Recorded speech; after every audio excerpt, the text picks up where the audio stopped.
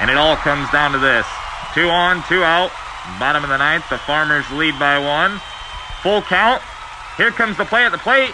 And it's the AgView pitch.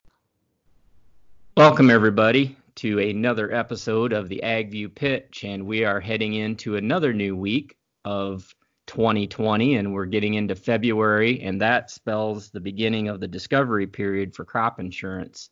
So we'll get into that and a few other things here today. How are you doing today, Duane? Good, Chris. I'm anxious to start a new month. Hope it finishes and performs better than how we finished the last month off. And kind of looking forward to a Kansas City Chiefs victory tonight. Yeah, well, we'll see what happens. I guess, when people are listening to this on Monday or Tuesday or during the week, they're going to be a lot smarter than we are when we're recording this. But we got a lot to talk about, I think, as we work through this first week of February, and one of the things that I want to start out with is just kind of what the markets did during the month of January. We kind of didn't see much happen, but there was a lot going on. I mean, we had all kinds of things, both I think on the positive side and on the negative side, but it really didn't show us much in the month of January. So you want to talk to that a little bit, and then we can kind of talk a little bit about what February might spell for us. Okay, let's just look at January and what happened in January. And the focus of what happened in January is different for each market that we look at. For that example, what I'm going to talk about and say January regarding corn will be different than wheat and different than beans, and actually by quite a bit. I think the most important thing that happened during January in corn was that in reality, nothing happened. We maintained a very narrow range that we've been in basically since the 1st of November. And that range has probably been defined as being, 15 cents or so. And most of that time spent over the last 3 months has probably been in about 10 cents of that range. Last week was kind of a good example. The week prior, you had made a new high settlement since early November. And then last week was a down week on the panic associated with the coronavirus. But if you look at last week as a snapshot of corn, the week's low was made in the early part of Monday morning. And we settled Friday about a penny higher than where we settled on Monday. So after you had the initial push down on Monday, prices traversed sideways despite, a daily panic associated with coronavirus. So I would say corn market hasn't done anything. Cash basis has stayed firm throughout that. Late last week, you were starting to see some pushes return to some of the cash buyers that they were offering, trying to get corn to move. The other thing that I do think was important that happened in corn was what the corn spreads have done since the 16th of January. March versus December has seen March gain outperform December by 9 cents. Typically, the direction those spreads are moving mirrors what the direction the flat price is doing. And while the flat price is traversing sideways here, the fact that the spreads have tightened in the last 2 weeks, and the fact that the settlement on that spread on Friday, in the thick of the Dow meltdown and just panic associated with that coronavirus, that spread, you have to go back to early November to find a settlement better than where that spread settled on Friday. To me, that is foundationally a supportive factor for the corn. As far as beans are concerned, they didn't have anything nearly as constructive to talk about in how they performed in January. Or the high of the month, I believe, occurred on the second day of January, and the low of the month occurred on the last day of the month. And the difference between all that was almost 90 cents. So the soybean market performed very, very poorly, and had the emotion and the panic on Friday associated with the news. Every chart point that a bull could look at for a stop point has been violated. We basically retraced all the way back down to our spring lows.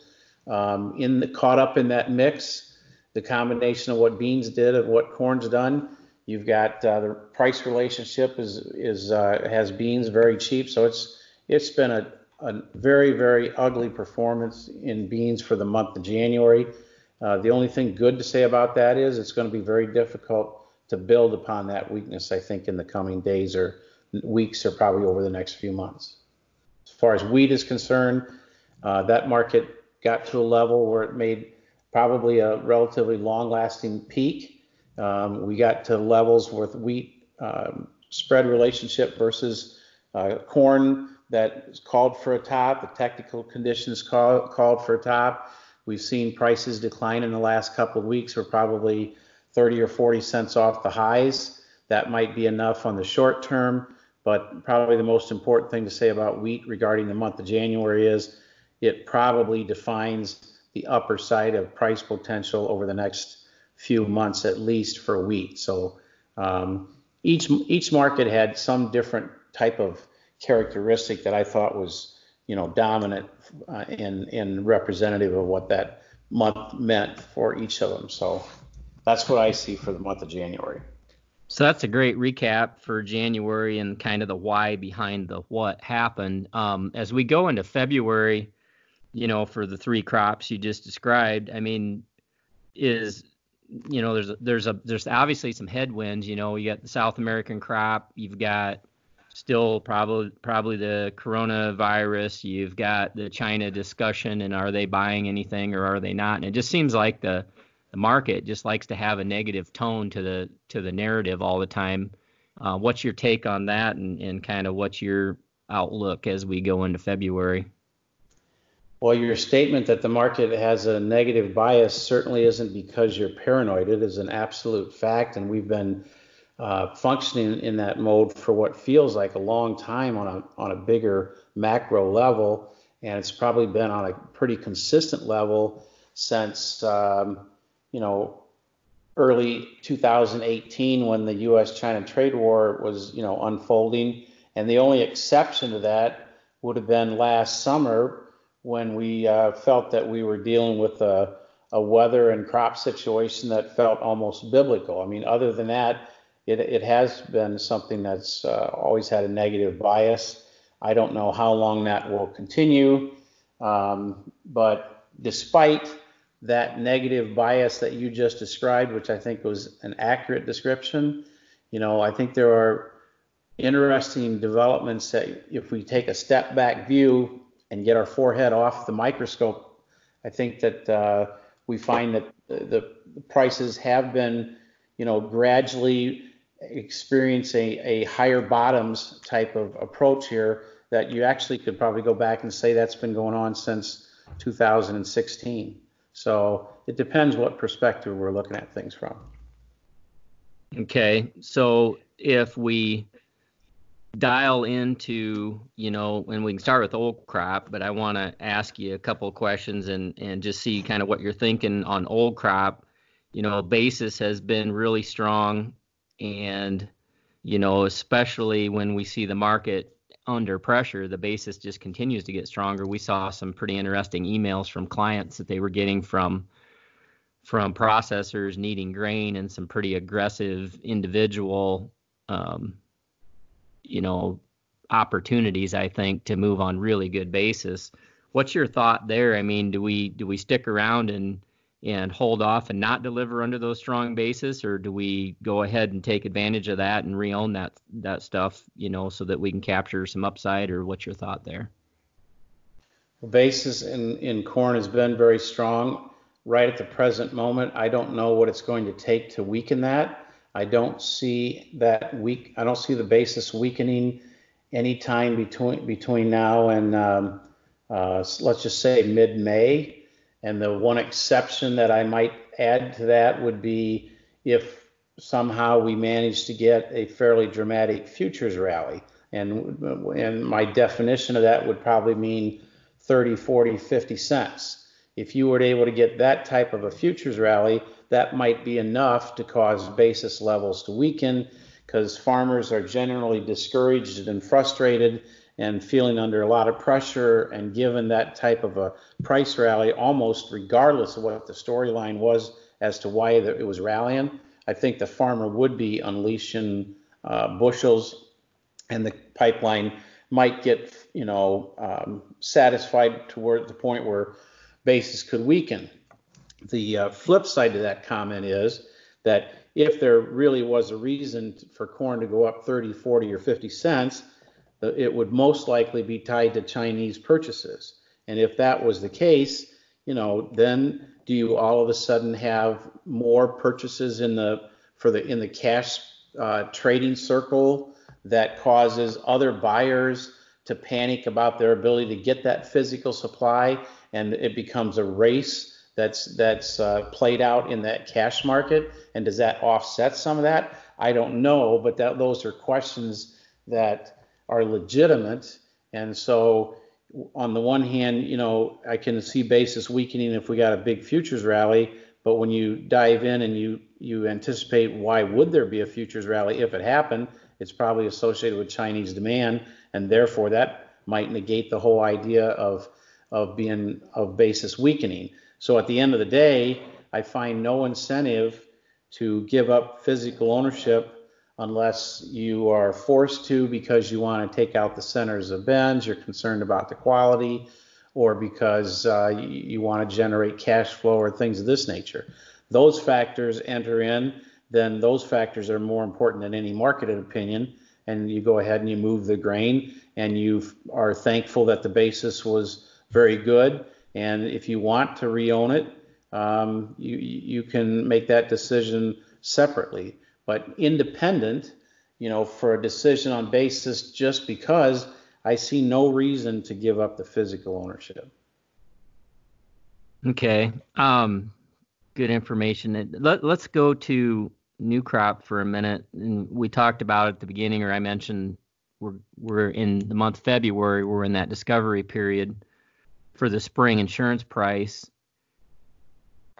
And I know last week we talked and you weren't real enthused about making any sales, until we get that number and kind of see where we're at with that number. Any comments on going through February and watching that and what we should be thinking about on new crop marketing or discussion points there? Well, no change in that overall view. I see no pressure to make any new crop sales until we see that crop insurance price. I don't think anything happened in price action last week to change that view. It is correct that with the spreads tightening as I described, that's allowed D's corn to weaken some, but I would offer this as a crutch. Since 2002, there's only been one time that during whatever the price high has been between December and the end of February. So that basically means that since 2002, during the window in which you are establishing this February spring price, there's only been 1 year that you weren't offered a better price than anything offered in that Dec through February period. You've always been offered a chance to sell above the highest in that range sometime after March 1st. The exception of that comment since 2002 was 2013, and that's when prices were still in a I guess a decline, so to speak, from 2012. So I think the odds are quite good to suggest that this is not a time frame to panic and force new crop sales based on that statistic. The other thing that I would say is the current Friday settlement on D's corn was, I got to look at it up. It was $3.90 3/4. Okay. The crop insurance over the last few years was $4 last year, $3.96 the year before, $3.96 before that, and $3.86 in 2016. And then you got to go back to, in order to find a price lower than where it is Friday at $3.90 3/4, you got to go all the way back to 2006. So again, if you look at it from a historical perspective, where's the pressure to make a sale here at 390 and 3/4 when since 2006, every year but one, you could do a better price than that. So I'm not, that's another reason I'm not motivated. I prefer just to wait. I also think, and this is a little bit of it's not a conspiracy, it's just a way of looking at things differently, and recognizing there are entities out there that have a lot of influence on policy and things of this nature. And if you're in the banking industry and you're the lender, you know, this spring price has a lot of influence on how comfortable you are with your farm loan portfolios. And with prices as of Friday's settlement, you know, all but 1 year being the worst since 2007, and knowing that farmers are facing tight margins, a drawdown in equity, and coming off a year that, despite what USDA might say, when farmers go to the bank and they calculate their own yields, many producers had yields far below what they've had the last few years, which greatly has negatively impacted their balance sheet. And that's why lenders are in a very concerning type of mood right now. So with that as the backdrop, you know, there's pressure at the Fed level to want to see this spring insurance price better than what it is. I would not underestimate that backdrop as having the ability to have some influence on the price discovery system to try to improve that. If that statement is true, during the month of February, we're going to have 19 trading days to establish these spring insurance prices. And assuming, let's just say you were steady on Monday and started that 19 days out with a settlement at 390 and 3/4. And if you spent the next 10 days, therefore 2 weeks, struggling to get back to $4, and let's say you didn't get back to $4, you can't even get to $4 unless you have pretty dramatic strength later in the month. So if there is pressure to get that price up, you know, they can't wait to the last 5 days of the month to do it, because it's based on an average of those 19 days. So I just wonder, I throw that out there because I think that's possible that there's going to be a lot of pressure put on from influential sources to see that price get higher. And that would be another reason that I would not panic with the sale here. So that's kind of my viewpoint on that crop insurance price. And I think it's very, very important for the farmer. It's very important for his acreage decision. It's very important for his financial balance sheet. It's very important to the lender. And it's very important to the overall, you know, psychology of the entire ag community. And so the month of February here should not be underestimated in its importance with this atmosphere that we're dealing with. Well, it's kind of like you said, you know, the price discovery is always interesting. You get about halfway through the month and the number's not going to deviate a huge amount from that. It's kind of like if your kids are in school and they start out with a C, it's almost impossible to ever get to an A, you know, and conversely, if you start out with an A, it can go the other way, but you know, you gotta, you know, you kind of got to see where this is at about halfway through, and it starts really giving you an idea for sure. Exactly. So if there's any merit to the storyline I just laid out there, then it would imply that very, very quickly we're going to have to see that price start to improve. Otherwise, we will be stuck with the lowest price we've had on crop insurance for a long, long time. And this is certainly not a good year for that to happen. No, it's not. There's definitely a lot of pressure out here on everybody, that's for sure. So it's going to be interesting and something we're going to have to watch really close next couple of weeks. And we talked about it last week, and we'll do this yet at some point. We need to have a conversation more specifically on the crop insurance, but we'll be smarter on what the crop insurance impact and risk mitigation value that's going to come from that here in another couple of weeks for sure. Anything else that we haven't touched on? Obviously, we're anticipating hopefully China to do something, but there's never a guarantee there. I mean, they're supposed to be, right? But, the market, prove it to me before we're going to have anything. And it seems like whenever we've done anything that should have been positive to the market, it hasn't really done much. Any other comments on anything there?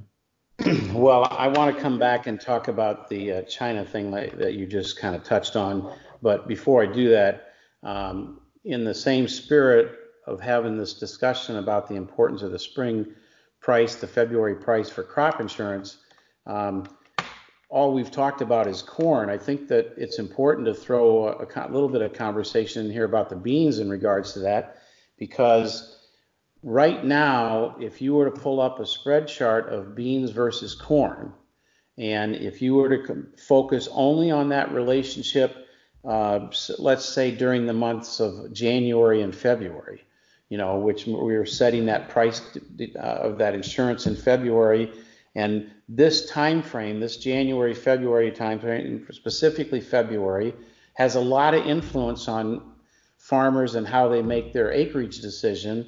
And with the lender in the mood that they're in and the backdrop of pressures that you have there, there's a lot of pressure to find the most profitable crop. And during this January, February timeframe, current values of beans versus corn, you have to go back to 2006 to find a time where soybeans were this cheap versus corn.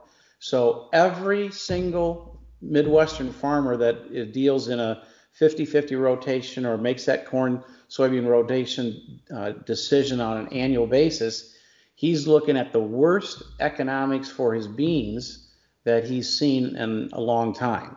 And we're coming off a year where carryout went from 1 billion bushels down to 470 million, and it was expected to be 1 billion this year that we're in now, but it's going to be 470.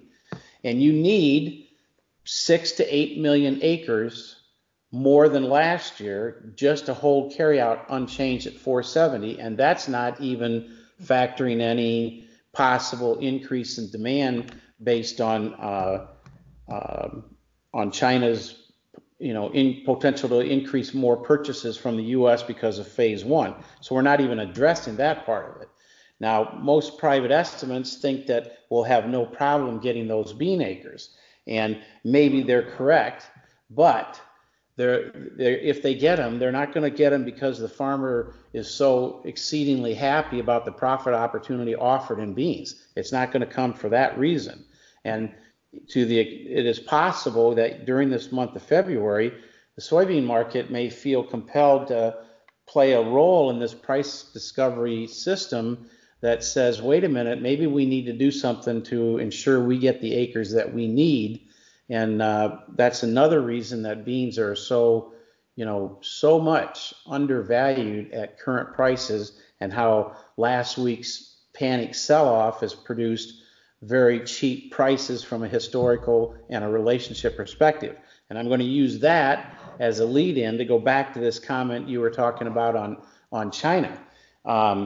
People forget or don't realize or probably find it hard to believe, but China's soybean imports during the calendar year of 2019 was greater than it was in 2018. And we do not have a problem with protein demand in the world. If China's imports were more in 19 than they were in 18, despite the trade deal situation, despite African swine fever, and despite the fact that everybody talking about their pork or pig herd down so dramatically, you heard percentages all over the map on that. I don't know exactly what is most factual, but it was down significantly, and yet their demand was actually up. There's all kinds of private sources that will tell you that their pork production is already on the rise and has been on the rise for a period of time. Maybe that's what this demand outlook is. I don't know. But China has a history of being a very good, exceptional trader in the global trade arena, and they have had that reputations for hundreds of years.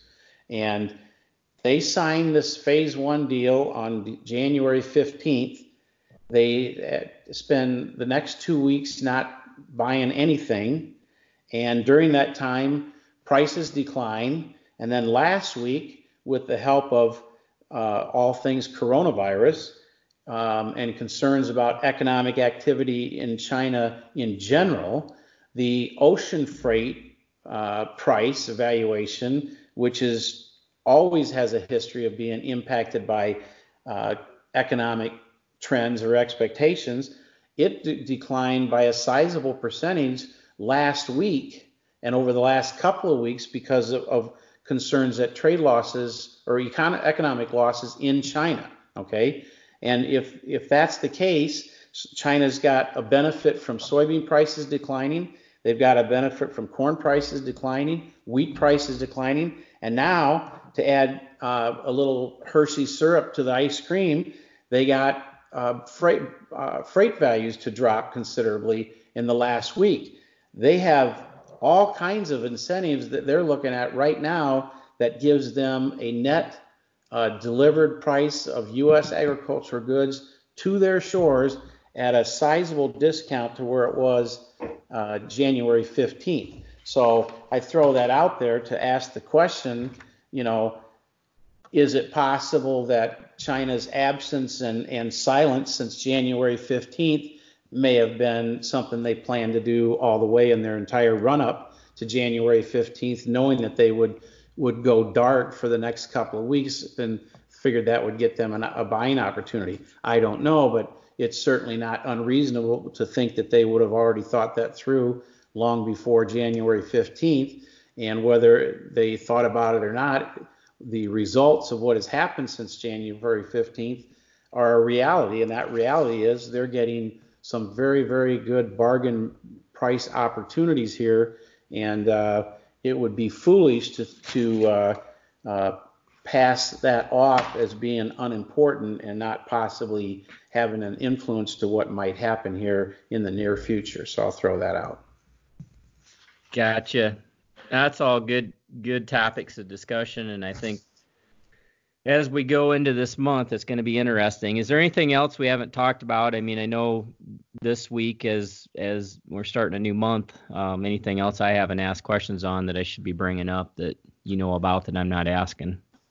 No, I don't think so. But the main thing that's on everybody's focus right now is the headlines we're inundated with 24/7 about the coronavirus and the fears associated with that affecting agricultural markets. I said last week, and I've said all week, and I'll say it right now again, I think there is zero negative influence to global agricultural demand based on this virus. And I'm a nobody, but the ADM CEO said basically the same thing this past week.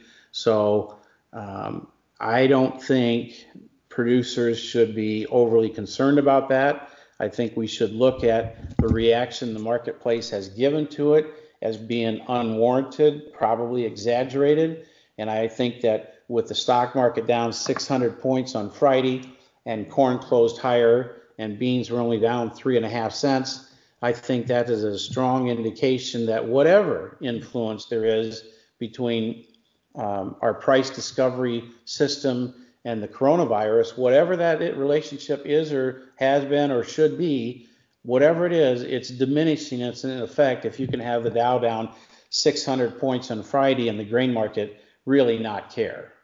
And I think that was constructive. I would imagine there's a lot of people that will look for the Sunday night trade to be lower because this virus news is still in the headlines. I would take the other approach. I think there's a good chance that we actually open higher Sunday night. And I think that regardless of what the opening is, I think there's a strong chance that we see prices try to stage some recoveries this week.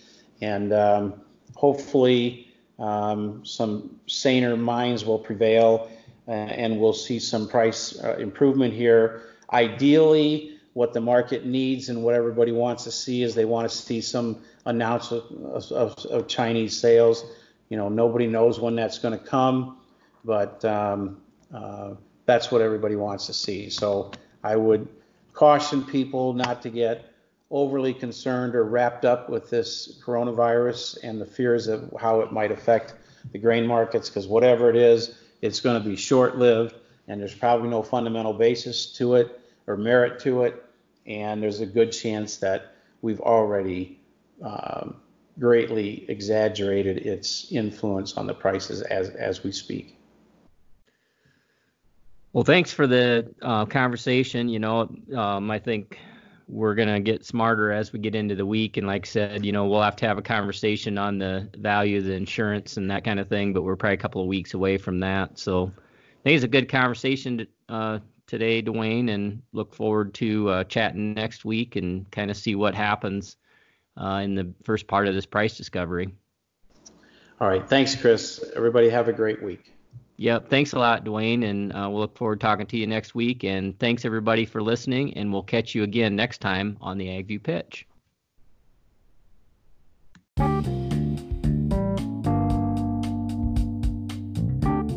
Thanks for joining us on today's episode of the AgView Pitch. As always, you can reach out to us at cbarron@agviewsolutions.com or DuaneL@netins.net. We'll catch you next time on the AgView Pitch.